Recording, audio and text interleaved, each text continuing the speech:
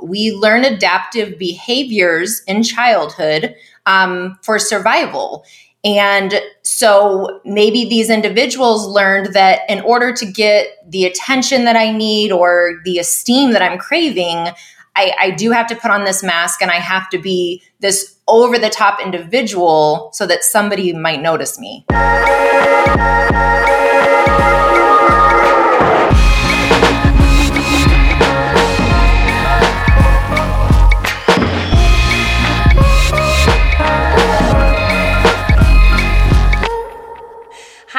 Welcome back to another episode. I'm Leanna. I am Jared. And this is Hello and Goodbye. Hello and goodbye. What did I say? No, you said that. I just was saying it again. Oh.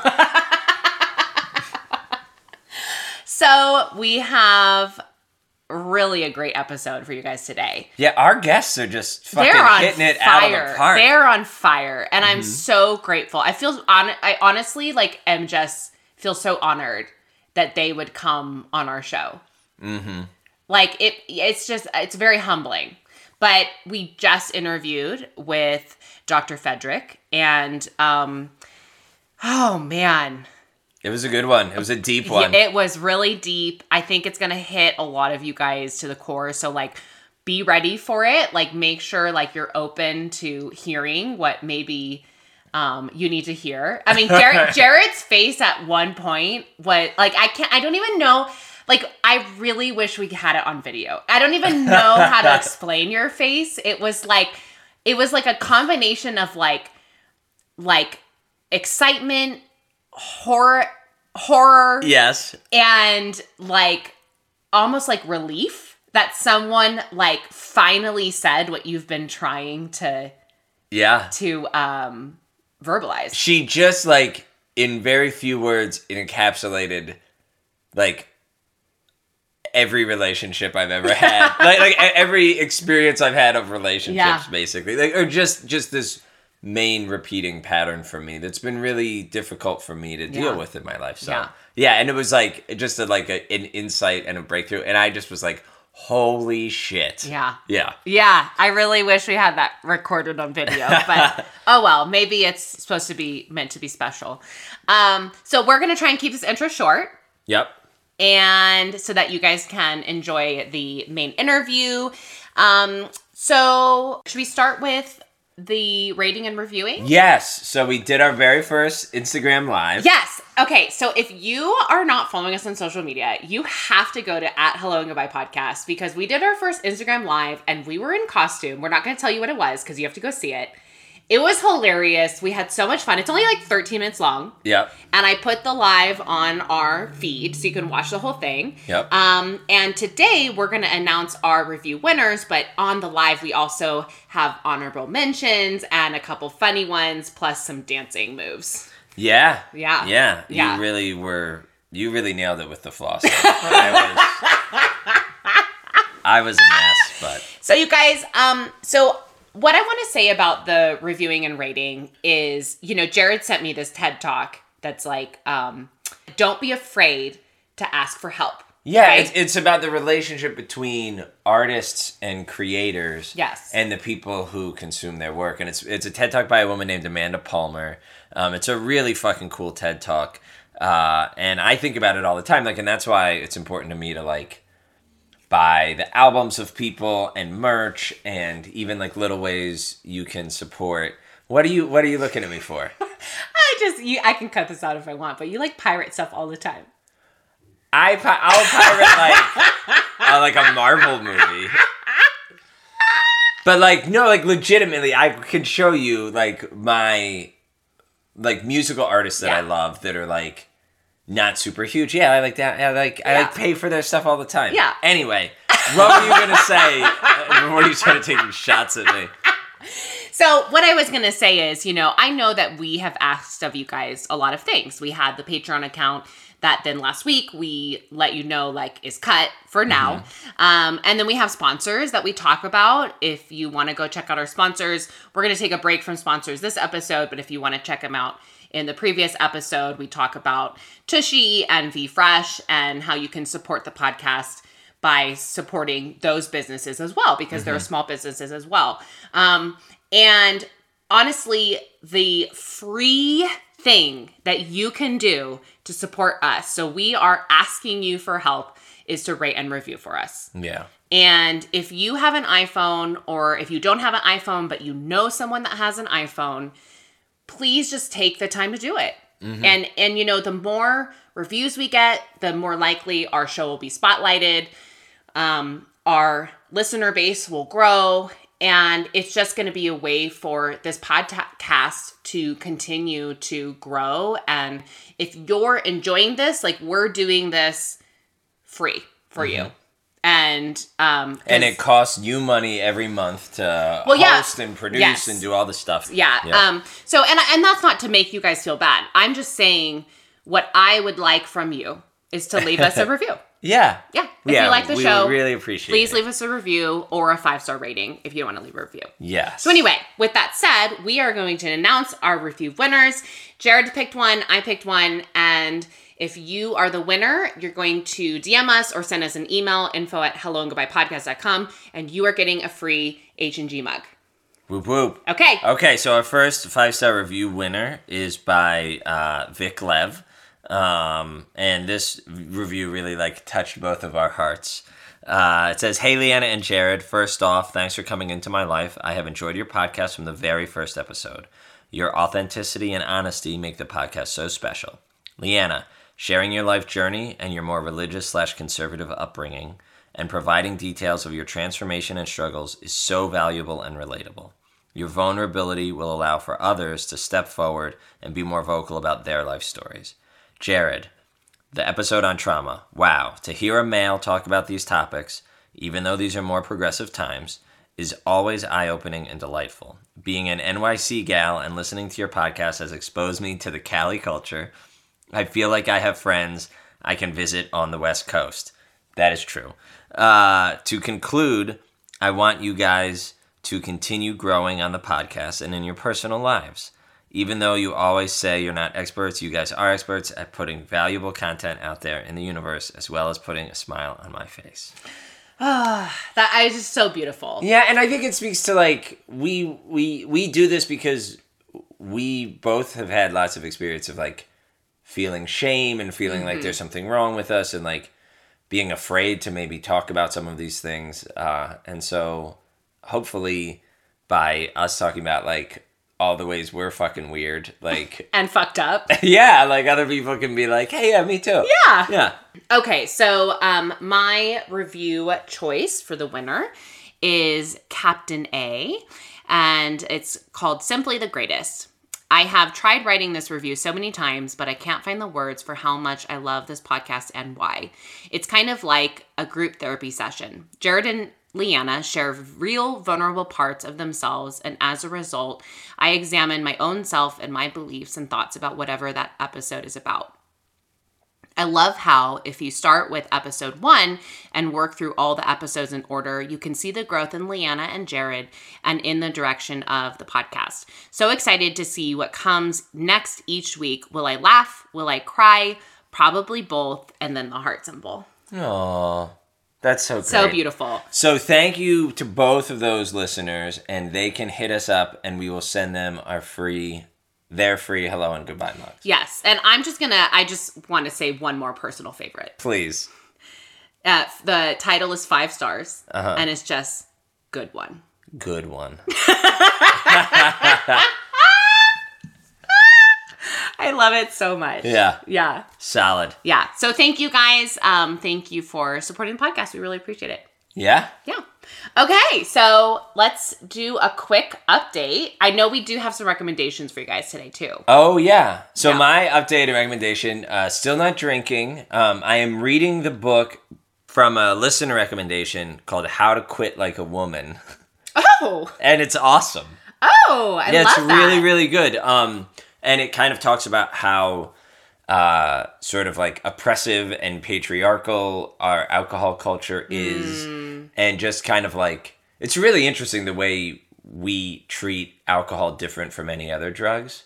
So think about it like this. The author uses this great example of imagine with cocaine, if we were Well, cocaine's fine, and like most people can use it just fine, but like some people, because there's something wrong with them, become cocaineaholics. And it's like, no. It's a fucking addictive substance and it's bad for you. And like, so stop like trying to say like it's a flaw in the person or whatever. And it kind of confronts this whole idea that like you're either someone who drinks and like a normal person or you're like an alcoholic. Like you could just choose to be a person who doesn't ingest a carcinogenic neurotoxin regularly, which is what alcohol is. I don't know. It's really cool. And like to me, the first chapter when the author is talking about like normally I'm used to hearing stories of like, you know, and then I was, you know, drinking 5 glasses of vodka in the morning before work and sneaking a bottle to the office with me. You know, it just becomes like it takes over. But for this author, it talks about how her like sort of anxious need to be successful at work and as a woman to like be skinny and attractive and the eating stuff that went with that and the alcohol and bad relationships all was just kind of in this messy cycle and whatever. So How to Quit Like a Woman is great. I'm really enjoying it. Other than that, I am sort of slowly dipping my toe back into like talking to people, so doing a little Hinge and Bumble. And I've been really proud of myself. I feel like you'd be proud of me, Leanna. I'm always proud of you. Oh, thank you. But I'm like being very slow and like almost avoidant. But like not in a bad way, but like, oh, hey, like, you know, I've had people who like want to go faster and I'm like, I'm not really interested in that right now. Like, you know, and so just kind of like doing it at my own pace, which is new for me because normally I would jump right into like whatever the other person is like, whatever vibes they're giving off is like, I'm going to go with that. Yeah. You know? I love that. Yeah. So I think the work for you now, because I'm talking to you because I do the same thing. Yeah. Because I was kind of like this way with Zach too. Like he wanted to hang out. Like we hung out on Saturday and then he was like, when can I see you again? And I was like, well, I could come tomorrow. And so we hung out 2 days in a row. And then he's like, when can I see you again? And I would like purposely was like Thursday. Like, you know, and then after that was like Saturday, Sunday, Monday, Tuesday. You know, and actually now, right now, we're at like a super healthy place where we see each other on the weekends and then one day during the week, you know, cool. because he has homework and I'm trying to like, well, it's really hard for me to carry Olive up and down his stairs and Olive can't go upstairs yet. So like, I've just set this boundary. I'm like, you know what? I can't stay over at your place when you're not there in the morning. And so, and it feels really healthy. Like it feels good. But anyway, not about me. Speaking of narcissism. No, but what I was going to say is I think your work now is when you do find a connection. Yes, when I like someone, that the switch doesn't flip. Yes, because your trauma, right, is going to take it, like you're not going to be able to like necessarily stop it. It's going to come in. Yeah. Right? And so I think now what you should do is come up with coping methods when that happens of what you're going to do. Maybe reach out to a friend. Purposefully to be like, okay, I can't see this person for this many days. Yeah. Till I get back into my body. Yes. Right? Yeah. Yeah. That's really sage advice. Thank you. Thank you. Yeah, just being exposed to our past few guests, I feel like has really upped our level of awareness. I really feel like it. It's like like one of the things that I really liked about that review is it talks about, and we talk about this on our Instagram Live, but it talks about how, you know, I know she found us with one of the episodes and then she went back and slowly listened to all of them. And she was like, it's crazy how much you guys have grown, like from the beginning. Yeah. And it's so true because at the beginning of this podcast, like you and I were talking about this, my goal was like, I wanted to be like the stars and like this podcast to be like Girls Gotta Eat. And, you know, like I had this whole thing in my mind and it was mainly my show. And like I was posting all these sexy photos and because it's like, I needed that in that moment. Like I needed to embrace this like part of me that I wasn't ever allowed to do. But then what slowly happened is, I mean, I met some amazing people, did this dating coaching program, and you've become such a valuable part of the show that it's just, I just feel like we've both like unpurposefully like evolved, you know, and obviously like we're not there. Yeah, but, yeah, but like, but the show has become so much of a different show than what I envisioned. Yes. And we hope it's still fun, but it's more about just being real and honest and open. Yeah. Yeah. And my friend Janae was saying, you know, like, we do miss hearing like your crazy dating stories. And so we won't ever, that's not ever going to go away. Yeah. You know, but like we now have kind of found this new thing of like, we've kind of gotten to this circle of like therapists. And psychologists and people who do transformative work. And so I don't know.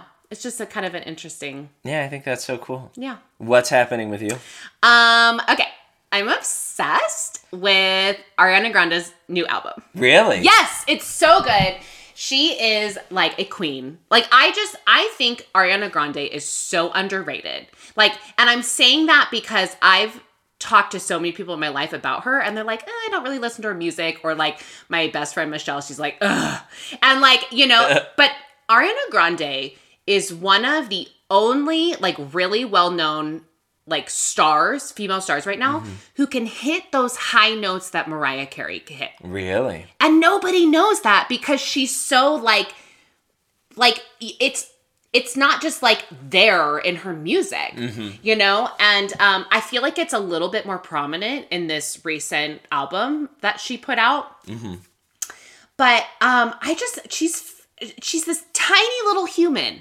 Yeah. And her voice is fucking incredible. That's so cool. And I just feel like her music has just gotten better and better. You know, it used to be super poppy, because I think when you come into that world, they try and be like, well, you're going to be this way. Yes. And then you become well known, and it's like, well, actually, I'm going to be this way. Yep. And so, you know, anyway. You know what's so cool about that? I feel like there's something sort of very patriarchal about the music culture and like pop music culture and stuff, because I had the same experience with like Lady Gaga like 10 years ago. I had, you know, there was like a couple big Gaga hits that had been on the radio, and I was like, oh sure, like typical like Britney Spears, like overproduced, like probably not talented, probably doesn't write her own music, blah blah. And then she went on Howard Stern and just like sang acoustically, like her like accompanying herself by piano. And I was like, holy shit, she's so talented. Her voice is amazing. She actually writes her music, like all this stuff. And I think because particularly for women artists, they have to fit the like wear sexy clothes in the video and make like the pop song that's going to play on radio all the time and like whatever. And like they almost have to make it first to then like get any kind of credibility or be the artist they want to be or whatever. And I feel like they play the game well. Yes. I feel like women are really smart in that industry because they know if they play the game to this extent, then they can really do what they want to do. Yeah. And it's very, but you're right. That's very like, only like females kind of struggle with that in the industry. Like men are able to be like, this is the kind of music I want to make, so I'm going to make it. And like they kind of instantly are sort of taken more seriously, you know? Yeah. Okay, other than that... You have healthy boundaries now with Zach about how often you're going to see each other. Yes. You're carrying Olive up and down the stairs. Yes, Olive's doing better. Oh, Louis found a new home. Yay for Louis. So the little foster kitten that I had, he found a new home. And this has been the first week where I haven't had yoga. And I did make the decision to push my Costa Rica retreat to another year out. Oh, okay. Yeah. So they have, the retreat is still happening, but they're just finding a different teacher. Yeah. I just didn't feel comfortable with being responsible for a group of people. If we came down with COVID in Costa Rica, we'd have to go to a Costa Rican hospital for 14 days and be quarantined. And that just did not sound like something that I wanted to do. That didn't sound like a good time? Yeah. But I think that's a really healthy decision. You know, I've been having a lot of elbow tendonitis flare-ups and tricep flare-ups. And so this gives me the opportunity to change the type of material that I'm going to be teaching in a year, in 2022, March of 2022. So I will, give out those dates specifically as soon as I know them. So you can sign up if you want, but it's just, I don't know, like just going on again from last week. Like I'm just really proud of myself that I just like, I didn't realize how much I was running myself dry. Is that the phrase? Running yourself into the ground? No. But dry is something. There's something about dry. What is it? Maybe like when you haven't had sex for a long time? Is it like the well is running dry or something like that? Should we Google this? I don't know. I love how you went to sexual with the word dry. Because it also occurred to my mind too, but I was like, I'm not saying that. Running myself, spreading myself too thin. Yeah. That's one. Yep. Running myself ragged. Yep, that's another one. Anyway, you guys probably know. Running on empty. Running on empty. But no, there's literally no running dry. What? No, is there a running dry? Like the well running dry, I think.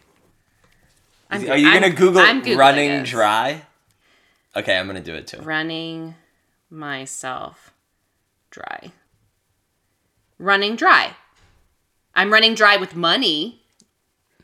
What does it mean to run dry? The phrase about not missing water until your river runs dry. Oh, river runs dry. Oh, okay. A dry run. A dry run is sexual. No, a dry run is like like a test run. It would be like if you and I were like, hey, let's set up the mics and do a Zoom Zencaster before we have our first guest. So then what's a sexual dry run? I don't think there is a sexual dry run. Should we cut this out? No, absolutely not. Absolutely not. Yeah, I can't really think of anything else that's big that's happening. And, I want you guys to enjoy this episode. Yes, it's a great interview. All right, go buy some Tushies. Yes, okay, let's give people real quick, the code for VFresh. Yeah, so if you guys want a Tushie, you're going to go to hellotushy.com /hello and goodbye. So that's 10% off any of your orders with Tushy. So those include bidets and towels and t-shirts, merch, everything. Yes. And then if you want to support us through VFresh, you're going to go to www.vfresh.com, V is VEE, and use all capital Hello 2020, and you get 10% off any products that help with vaginal infections and UTI stuff and those kinds of things. UTI stuff. And So yeah. And so the Hello 2020 on VFresh is a promo code. Correct. And on Tushy it's a URL. Correct. Lovely. Oh, wow. You just really piece everything together so nicely. I try. You guys enjoy this interview and we'll see you after. Bye. Bye. All right, guys, our next guest is a licensed professional counselor and owns a private practice, Evolve Counseling, in Gilbert, Arizona. She has been providing counseling services for about 10 years and specializes in areas such as relationship issues, depression, anxiety, trauma, and general personal improvement. In addition to providing therapeutic services, she teaches psychology courses for Grand Canyon University. Please welcome Dr. Elizabeth Fedrick. Hello. Thank you so much for having me. Yay, welcome. We're so happy to have you. Just quick editorial note. Leanna, that was a great Thank read. you. You should have seen, Liz, you should have seen how hard Leanna was focusing on there. Good work. Thank you. I am self-diagnosed and clinically diagnosed ADHD, and we have noticed that I have a hard time reading things out loud. Well, you made it through. Thank you. Well, we are so excited to have you. So we had Dave Glazer on our last episode, and you also know Dr. Morgan. So you and I connected through Instagram. Yes. And I actually listened to your episode with Dave Glazer on his podcast, Believe, Be Real, Be Bold. And it was fantastic. And I am so excited to talk about this topic that you specialize in, which is narcissism and codependency.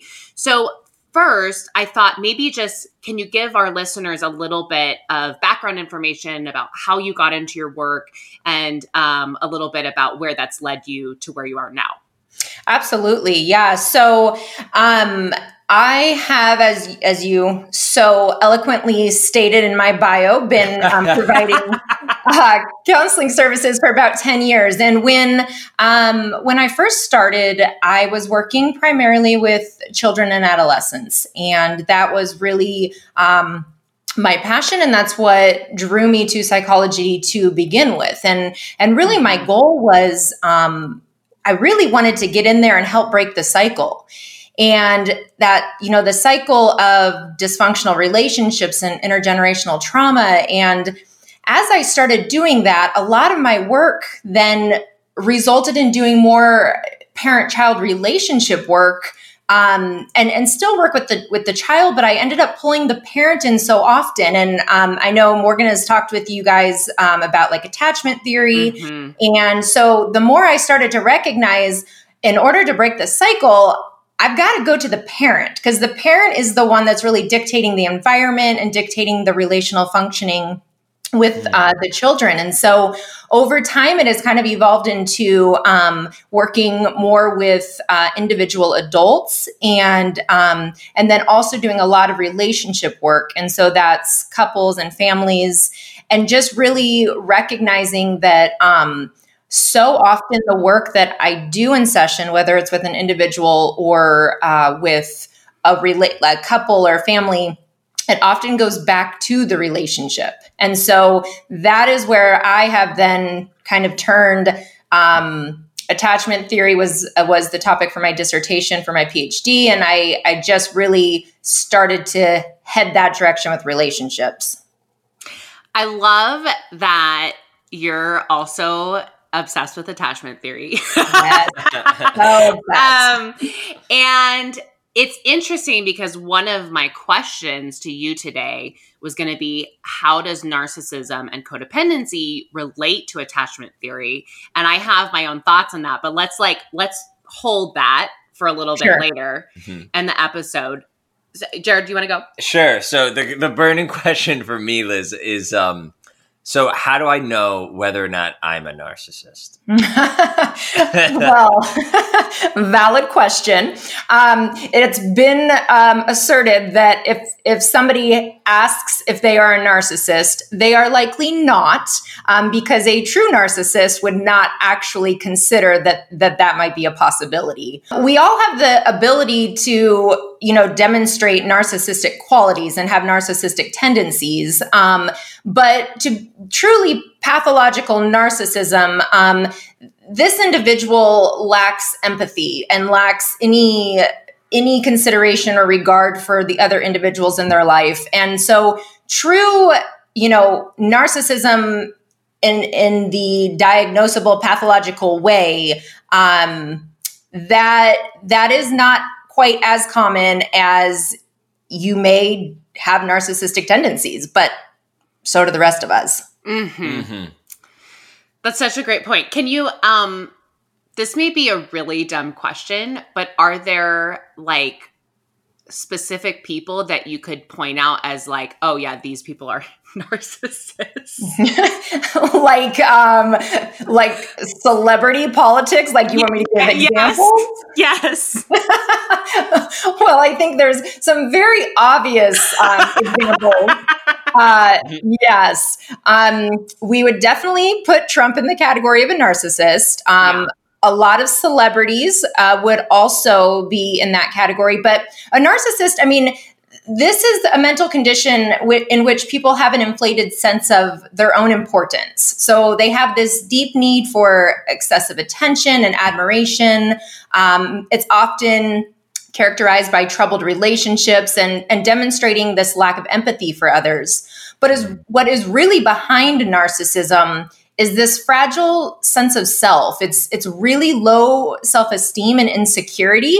And so these behaviors that are, this charismatic center of attention, grandiose over-the-top behavior is often really this overcompensation to receive this attention and admiration that they don't truly believe they're worthy of. Is it okay? This is maybe a weird metaphor, but to me, I always conceptualize it like a person who has sort of like low self-worth or who is deeply wounded learns at some point to construct like this like costume around themselves, and it has to be like really shiny and glitzy and to like for other people even like love or accept them or whatever, and then anything that sort of threatens the shininess of the costume is like a problem. Yes, Jared, that is perfect. I mean, you said it so well. That was an exact definition of that. Often this narcissism, the narcissistic tendencies develop in childhood, and research really demonstrates it could be for one of two reasons. It could be that this child has been put on a pedestal and that they're almost entitled and have been just overly esteemed in so many ways throughout childhood. That is one option, but not usually the most common option. The most common reason that somebody develops narcissistic tendencies is often emotional neglect. And so this individual they were not esteemed at all. They were not acknowledged. They were not given the nurture, the time, the attention that really we need in our most developmental stages in life. And so just as Jared stated, that is then what happens is this individual has to find a way to cope with that. A term I use in sessions often is the adaptive child.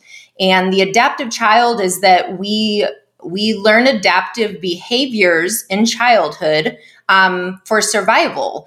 And so maybe these individuals learned that in order to get the attention that I need or the esteem that I'm craving, I do have to put on this mask and I have to be this over-the-top individual so that somebody might notice me.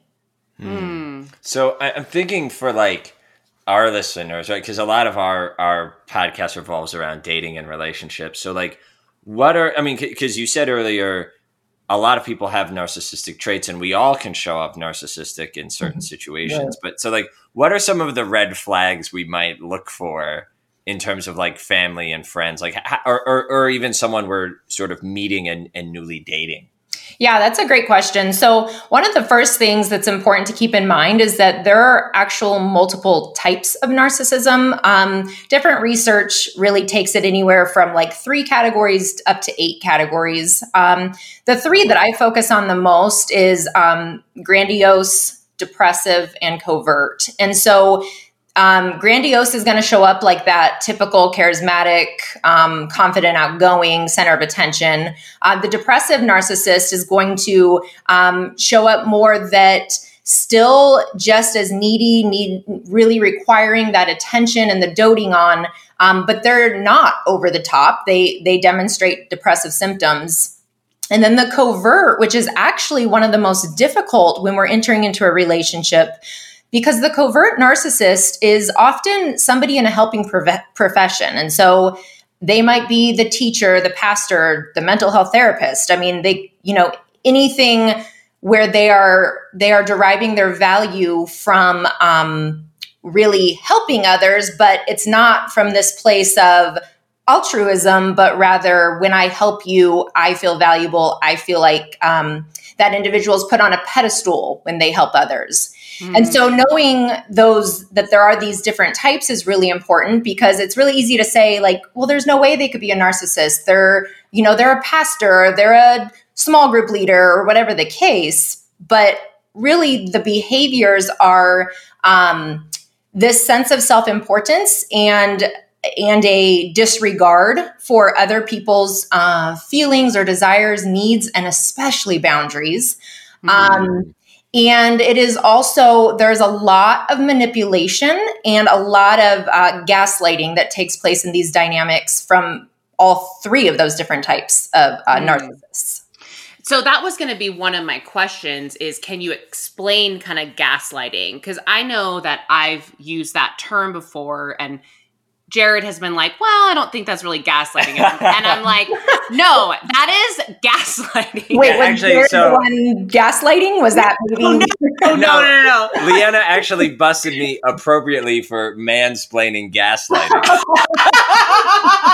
which has a particular irony if you're going to mansplain any term. That's funny. Yeah. So what is gaslighting? So gaslighting is any time that an individual is attempting to get you to second guess your reality. So this would be when you state how you're feeling or how your perspective of a situation, and that individual is essentially saying, no, you're wrong. That's not what happened. That's not how you feel. Or if you feel that way, it must be because you're crazy or you're insecure or you have all your own issues. And so it's when an individual is attempting to get you to really question your truth and what is your reality. Because they're trying to manipulate you into sort of buying into their version of events. You got it. That's exactly right. The example I give for relationships is when maybe the person with the codependent tendencies goes to the person with the narcissistic tendencies and says, I really don't like it when you hang out with your coworker, let's say of the opposite sex, or it could, same sex, whatever, somebody they might be attracted to. I really don't like when you hang out with them late into the night. And the narcissist would respond to that by saying, you're crazy. Why would you even think that about me? How could you accuse me of that? This is all about you being jealous and insecure. And so instead of receiving like, wow, okay, I understand that's making you uncomfortable, and I want to do what I can to help you feel safe and comfortable in our relationship. Instead, the response is that, there is something wrong with the codependent. Mm-hmm. So are there different levels of gaslighting? Because I feel like if you're talking with someone or in a relationship or whatever, and like I've had a situation before where I was like, hey, listen, like I really felt uncomfortable when you texted me this.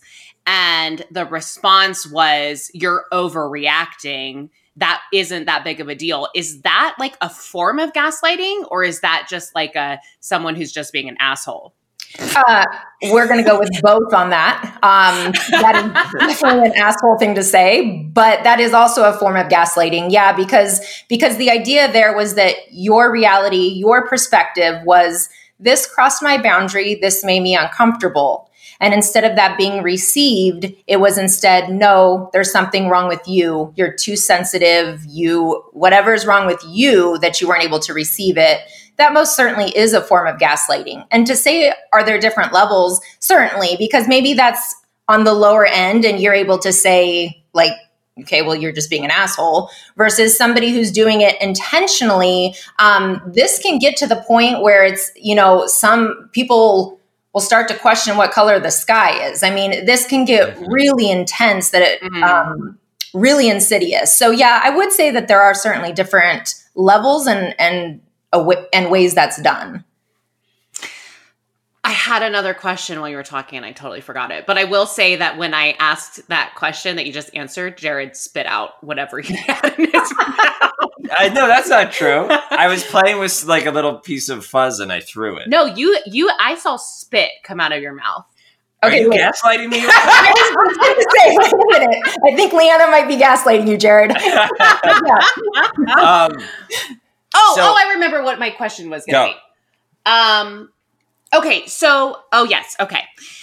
So if you're like having a conversation with someone and you're like, hey, listen, this thing, I felt really uncomfortable when this thing happened. And their response is, that's ridiculous. You're overreacting.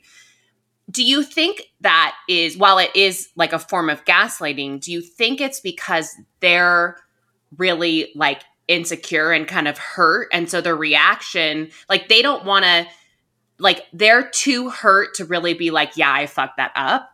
And so they want to like, don't really want to think about that. And so then they're putting that back on you. Yeah. And that's actually a really good point. And I talk about that a lot, that often these narcissistic tendencies that I just described as like that adaptive child, we do have to keep in mind that these behaviors originated as a form of self-protection and as a way of getting really basic attachment needs met.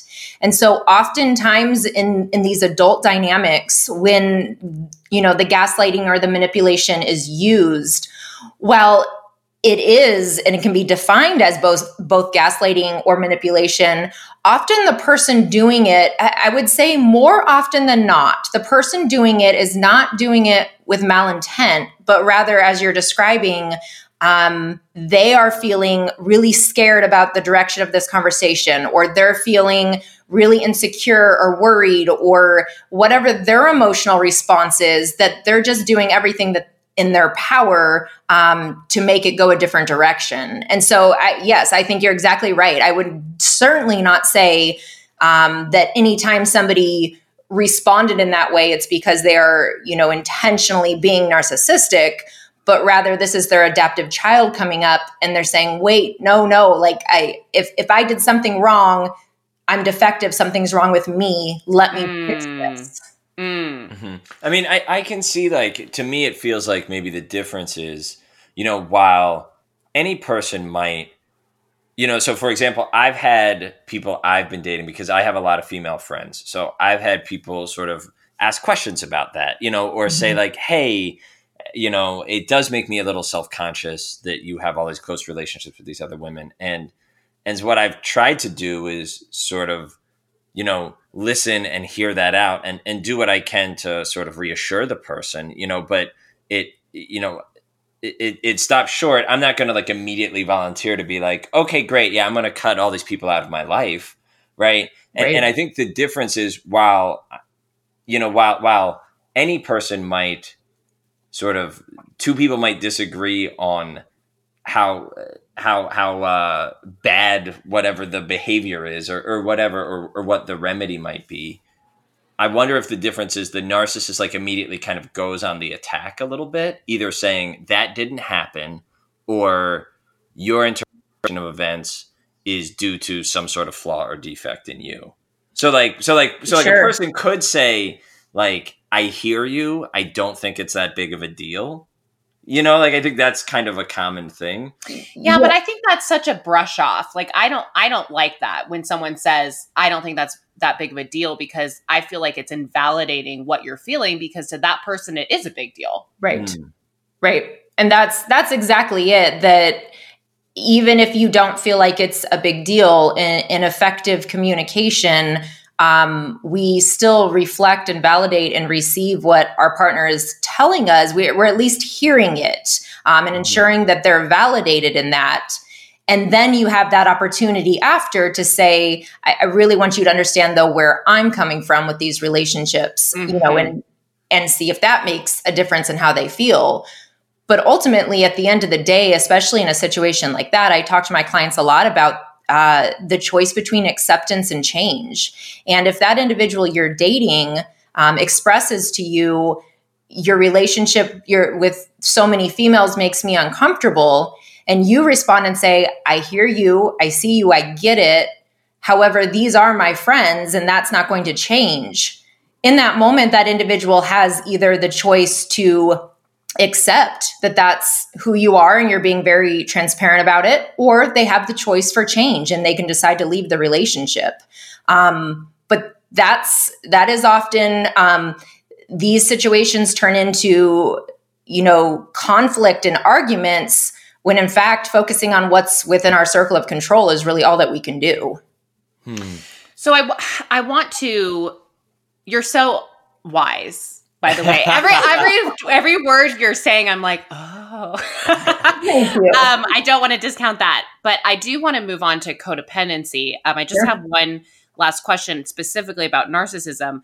Like Jared and I are both 2s on the Enneagram, and we have a lot of 7 in us as well. And so we're both very empathetic people. And I think that we've given a lot of people the benefit of the doubt more than maybe we should have, because we have so much empathy. So like, what is the amount of empathy you should have for someone who's narcissistic? Because the 3 of us are aware that it kind of is a mental illness, right? It's like something that they're dealing with. And like when someone's sick, you want to be there to like help them. But it's also like, well, you don't want to get stepped on. Like, how are narcissists meant to be alone? Like, what is the balance there?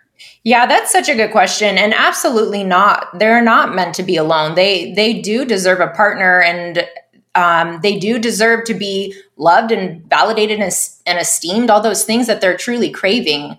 What I talk with people about is that if that individual with narcissistic tendencies is able to recognize their narcissistic tendencies, and they're able to have enough self-awareness to see when it's coming up, and then can hear from their partner. If their partner says, in this moment, I'm feeling really manipulated, or I'm not feeling heard, and that other individual can receive that and can acknowledge, I'm, they're heading into their adaptive child, and they have the ability to go a different direction, then absolutely this relationship can work. I always tell people that just because while there is so much dysfunction and toxicity that can be found in a codependent narcissistic relationship, these relationships also really have the ability to thrive because of the attraction and really like balancing each other out. And so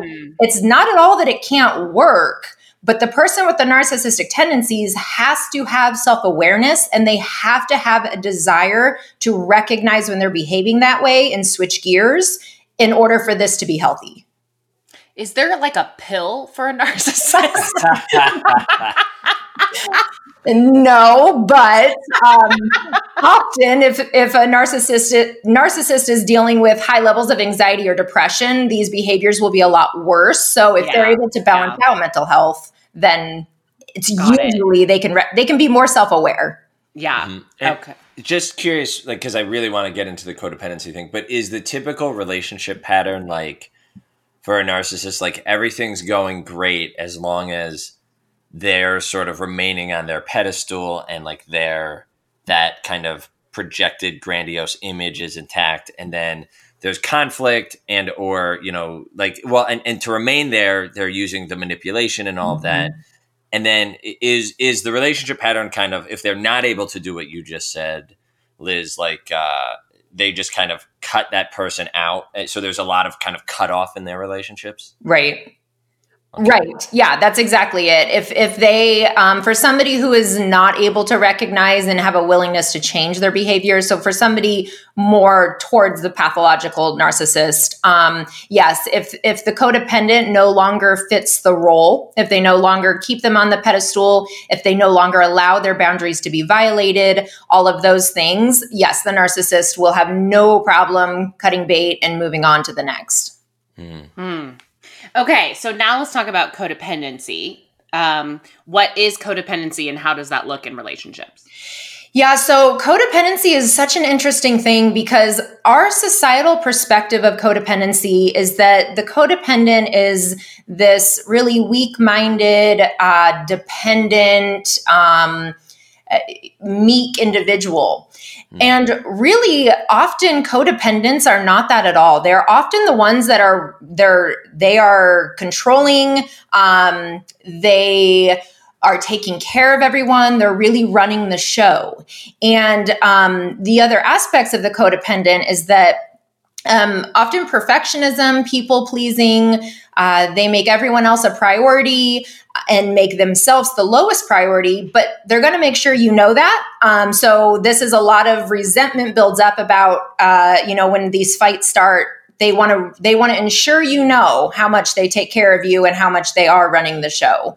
And so the codependent often, if we're going to talk about how we talked about how narcissism develops, codependency often develops if this individual was parentified at a young age. So maybe if they were responsible for parents' emotions or taking care of siblings. And if they were put in this role of, caring for others early on, or also their needs were neglected a lot. And essentially they were told, you don't have the right to your wants or needs. That's when a lot of these behaviors develop. Does that make sense? That was a lot of words. Yeah. No. I think we're both codependent. Join the club, sister. Well, and I mean, I think that's what comes to mind for me for codependency is like two people kind of in like the attachment is insecure in the way that it's like enmeshed, like it's two people's self-image are too caught up in each other. Yes. Am I understanding that right? Yes, such a good word. Enmeshment is so frequently connected to these codependent behaviors. Often the child was enmeshed with a parent.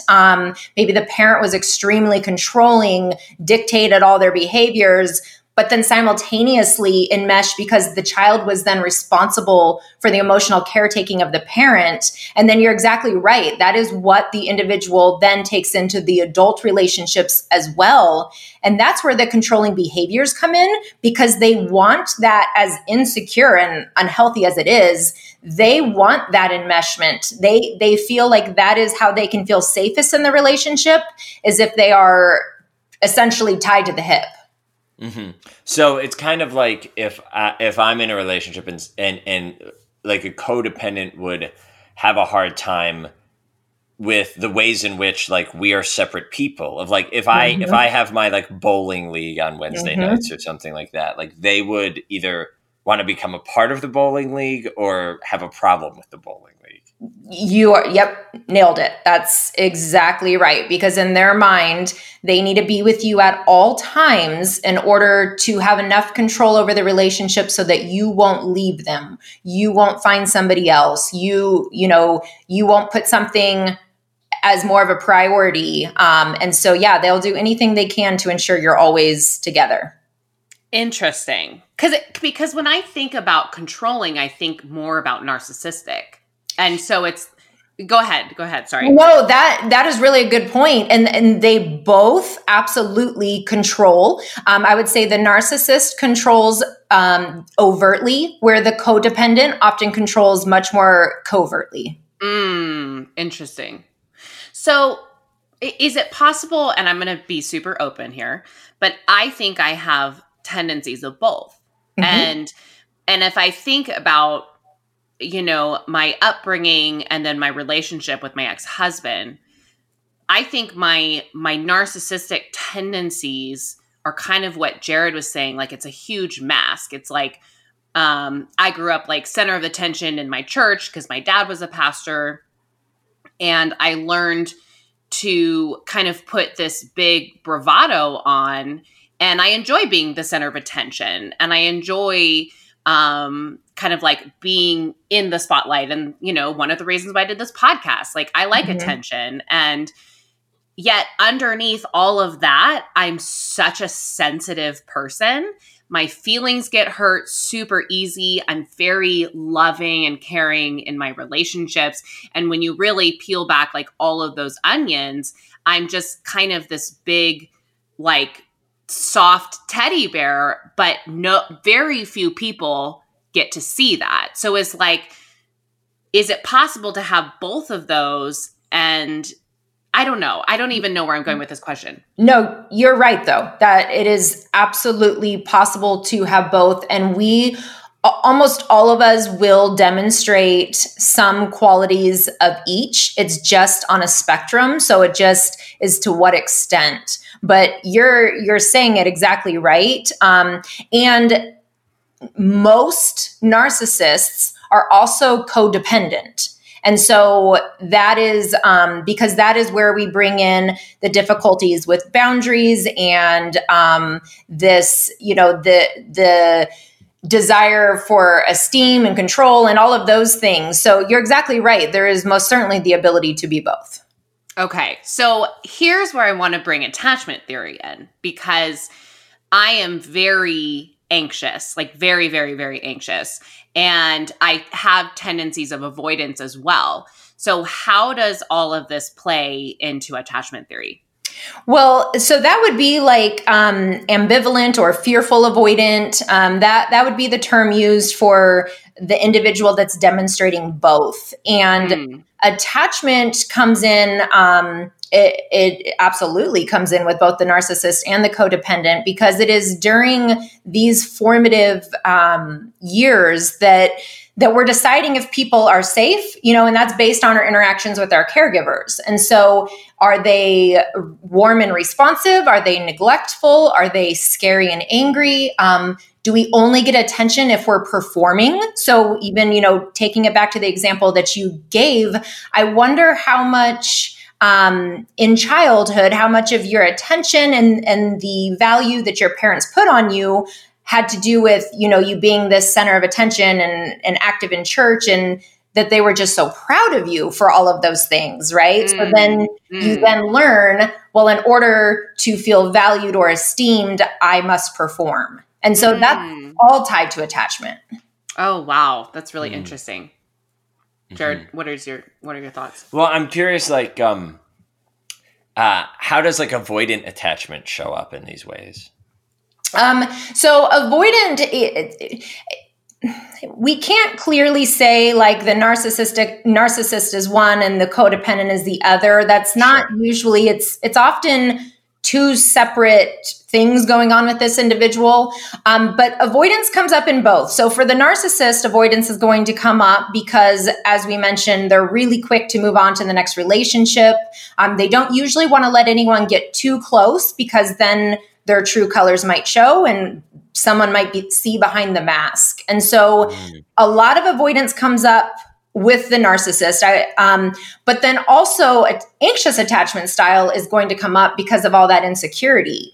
And then with the codependent, what often happens with the codependent, when they've grown up in this dynamic where they are so enmeshed with the parent or they are so responsible for taking care of everyone else, what often happens is this pendulum swing towards away from codependency and towards counterdependency.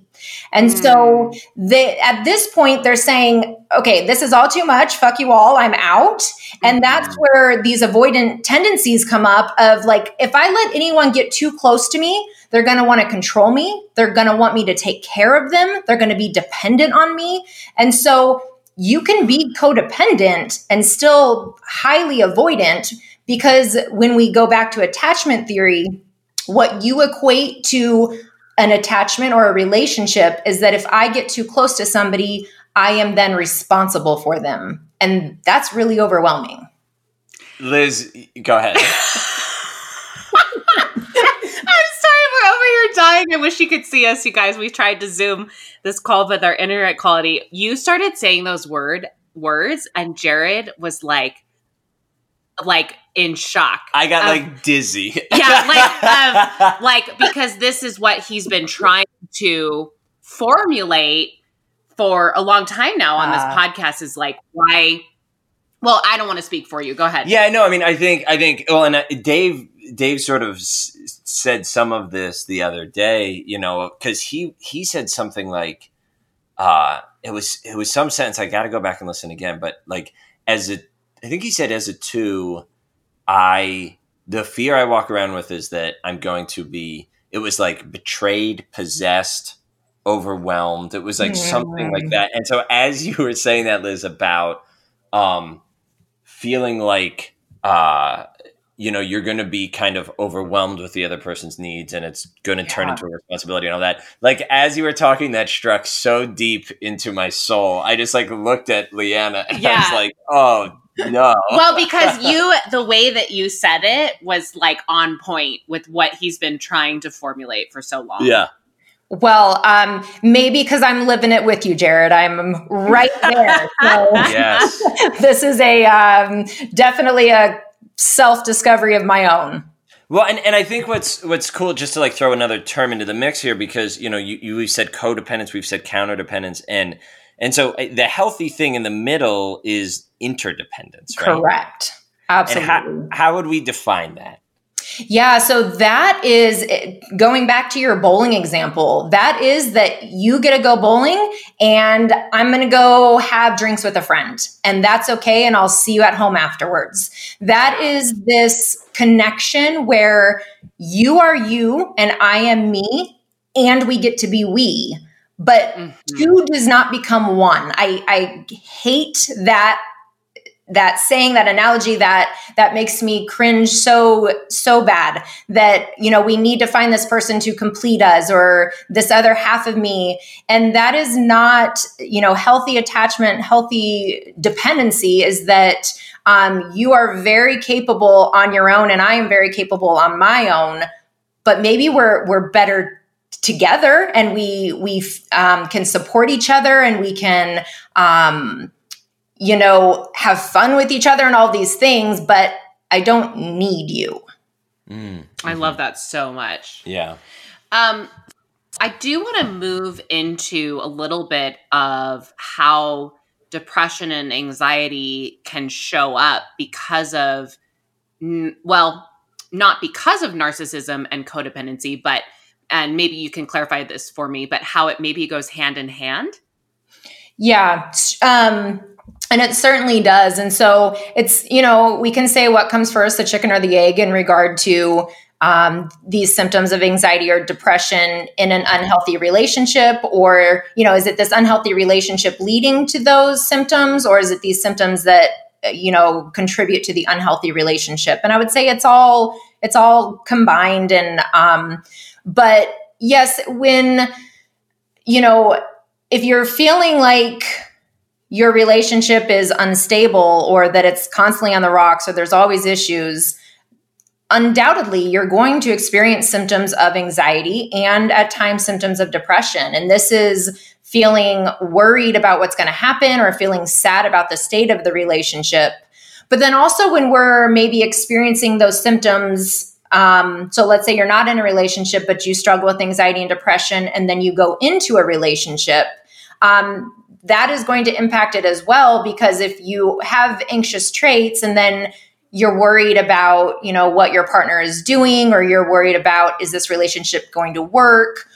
Or if you have depressive traits, and so maybe you're not able to be as present or as available to meet your partner's needs, that's also going to have an impact. So that was like kind of confusing, but it really is all intertwined. Well, and I think you just brought up a really interesting thing for me, is like, because I've thought about this in more recent relationships with myself, is like trying to find this balance of like, when, like, so there may be things that I need to bring up with my partner. But then I also sometimes question myself and wonder, sometimes there's probably things that I just need to like self-soothe, because those are my issues. And if I'm kind of like asking my partner to sort of solve all my anxieties, and some of them that are sort of from my own stuff, I don't know. I haven't quite formulated this idea, but what does that bring to mind for you? Yeah, no, that you're going exactly the right direction. So many times we do rely on our partners to be, you know, our therapist and our console us, and our parent and our teacher, and our, like, all of these things that is maybe not realistic or healthy expectations of your partner. And you're right. In these relationships, a lot of times what I help individuals figure out is when they are being triggered by the behavior of their partner, just as you said, how much of that is mine, that's my trigger to work through, and how much of that is something my partner is actually doing. And that is a lot of the work that I do when I work with individuals, but still doing relationship work, but I'm working just with the individual, is we spend a lot of time sorting through these core beliefs and what they believe about themselves and how they view themselves can be triggered by the partner, but that doesn't necessarily mean the partner did anything wrong. And so when we can increase our self-awareness around what are our attachment triggers, what are our personal self-esteem triggers, all of those things, we can do a lot better of not projecting that onto our partner. What are some healthy ways for partners with anxiety and depression when they're maybe having more intense episodes of that? Like, other than, like, you know, medication if they need it, or seeing a therapist if they need it, what are some other ways that they can communicate that to their partner and receive kind of empathy towards that, but also not burden the partner. Yeah, and I think that's a good point, because often in a healthy relationship, if somebody is experiencing an episode of, increased anxiety or depression, in a healthy relationship, that's often not received from the other partner as a burden. If it is not this constant thing, and if it's not that they're seeking like, fix me, take care of me, I'm putting this all on you. But rather, I just need you to be present for me. And what we most commonly see happen is that when somebody is experiencing a heightened episode of anxiety or depression, this often becomes an attack on their partner. And so they're feeling so out of control in their body that they are then going to essentially pick a fight, or they are going to create a situation in which they can release all of these overwhelming feelings onto their partner. And so that obviously becomes really unhealthy and really not fair for anyone. And so if when experiencing that episode, if it can be brought to the other partner by saying, this is what I'm going through, I was triggered, I'm having a hard time, can you just be there for me? Versus, I can't believe you didn't take out the trash again, you piece of shit. That is definitely going to change the trajectory of how that goes. Yeah. Mm-hmm. Yeah, I actually love the idea of that, like, self-awareness piece being key, and what I've been thinking about as you've been talking, Liz, is like, I think for the, like the work of the codependent in some ways, or a person who sort of has those tendencies in relationships, is to like, do your own work to sort of tolerate those moments where the person's feeling a little separate, or maybe because they're doing, because they're telling you about their own independent thing that they have without you, or this some need of theirs that got met by this other relationship in their life, is to work on sort of tolerating that without seeing it as a threat. Beautifully said. Yep, that's exactly it. It's this concept of distress tolerance. And so recognizing this situation makes me uncomfortable, but it is not inherently wrong. So what is going on in my body? Where is it coming from? And then what do I need? And the what do I need can be, maybe I just need my partner to reassure me on the way to bowling. Love you, babe. See you in a couple hours, something like that. But still being aware of my partner going bowling is not inherently wrong. This is my trigger. This is my struggle. And I've got to figure out a way to manage that.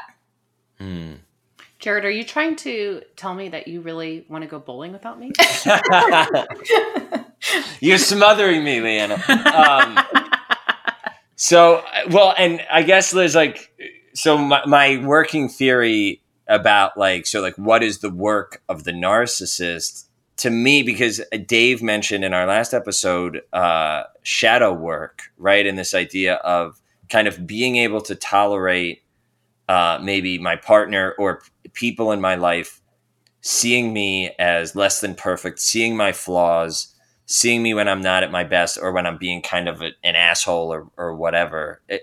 What would you am I on target here? And what would you add to that? Yeah. And a lot of this would be like even inner child work. And so when feeling triggered, when feeling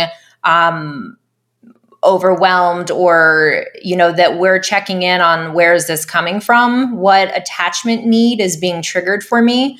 And so a lot of that inner child work is that inner child didn't get those needs met. They were neglected. They were dismissed. They were berated for having needs. And so recognizing that was my experience as a child. And so when my partner does anything that even closely resembles that, I am going to have a reaction. And so that is for both the narcissist and the codependent, that they can recognize when, and I commonly use in what I just mentioned, the 3 W's of what's going on. So what is this response in my body? Where is it coming from? So what was the trigger? What was said? What was done? What was not said or done? That's creating this feeling in my body, and then the what do I need.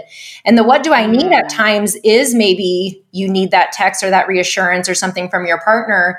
But also sometimes the what do I need is that I need to show up for my inner child, and I need to use some logical self-talk and reassure myself that just because my partner didn't text doesn't mean he doesn't love me. He likely got caught up with something, or maybe he's distracted, and that's not a reflection of me. I love that so much. I love that you put that in such a simple way for all of us, because my next question to you was going to be like, all of these things, like like when my boyfriend does something that triggers me, I'm definitely not perfect and I have my moments, but I'm finally getting to the point where I can be like, okay, hold on. Why is it triggering me? What is it? What's coming up for me? And then what is it that I need? And how can I communicate that effectively without putting him on the defense or making him feel attacked, right? But I just feel like not a lot of people even know how to get started with that, like even have the awareness, because it's something that takes, like, I know for me, it's taken years and years, and I'm like still a mess, So it's like, how do you even get started with finding that like self-recognition? Well, yes. And, obviously seeking help is, from a professional, is a great place to start. But I tell people, even, when I'm interviewing or doing articles, that if you can't, for whatever reason, or choose not to reach out for help, that doesn't mean you can't start this process on your own. And one of the ways that you can do that is even by starting to track your physiological responses or your triggers.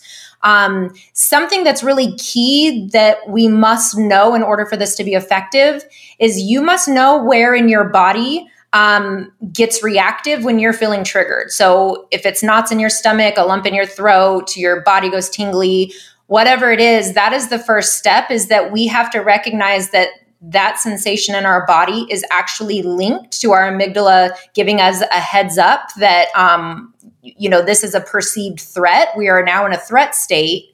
And so by knowing how your body specifically responds, you can then be a lot more aware of those internal cues from, whatever the external stimuli was. I love that. I think I was listening to a podcast, I want to say with Amy Chan, who does like a breakup,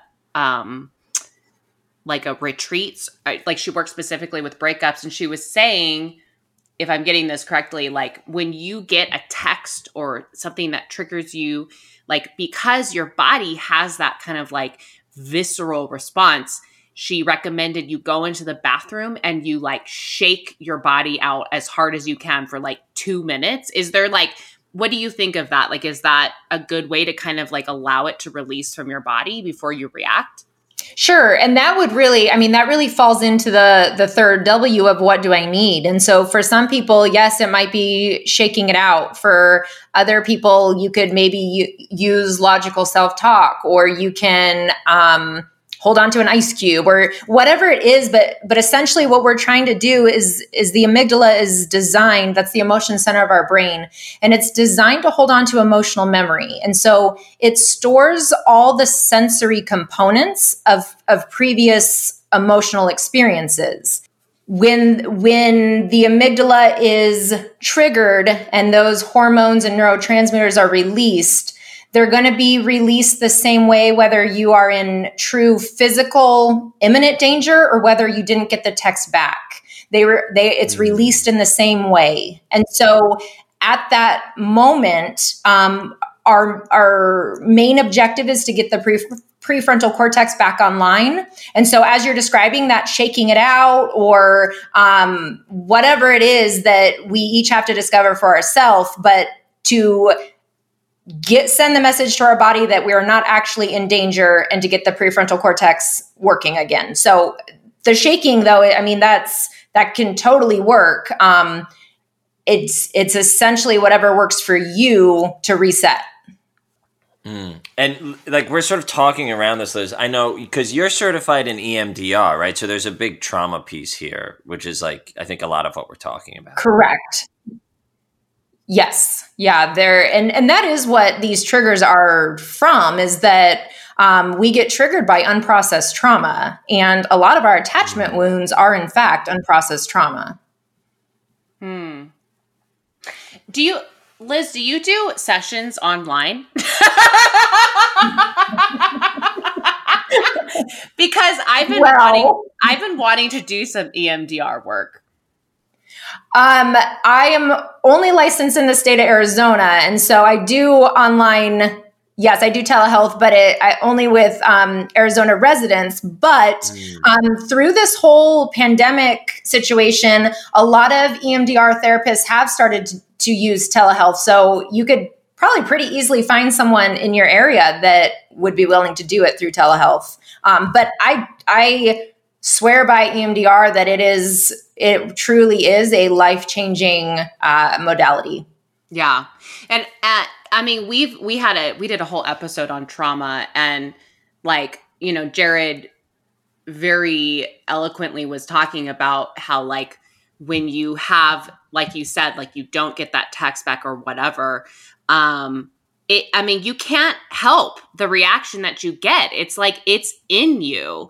Yes. And like, it's like, I've done years of talk therapy, and I still get the same reaction. And it's so frustrating. And so, like, without, let's say you don't do trauma therapy, like EMDR or something like that, will it ever leave you naturally, or does it require like specific work?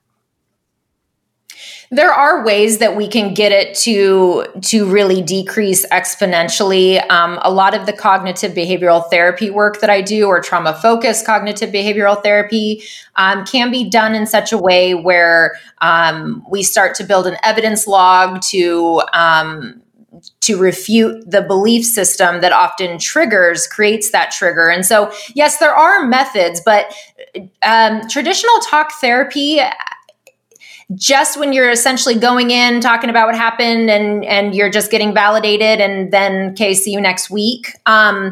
There's not a whole lot of effectiveness in that, in my experience. And I'm not saying this for the whole field. I'm sure other people have different approaches.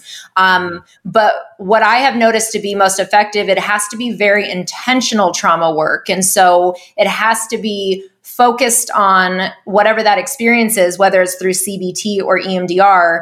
But if you're using something that is more talk-based, like CBT, then the client has to have homework and has to have very intentional activities that they're doing throughout the week in order to get these changes to stick. Because just putting it out in the air isn't really going to isn't going to process it in the same way.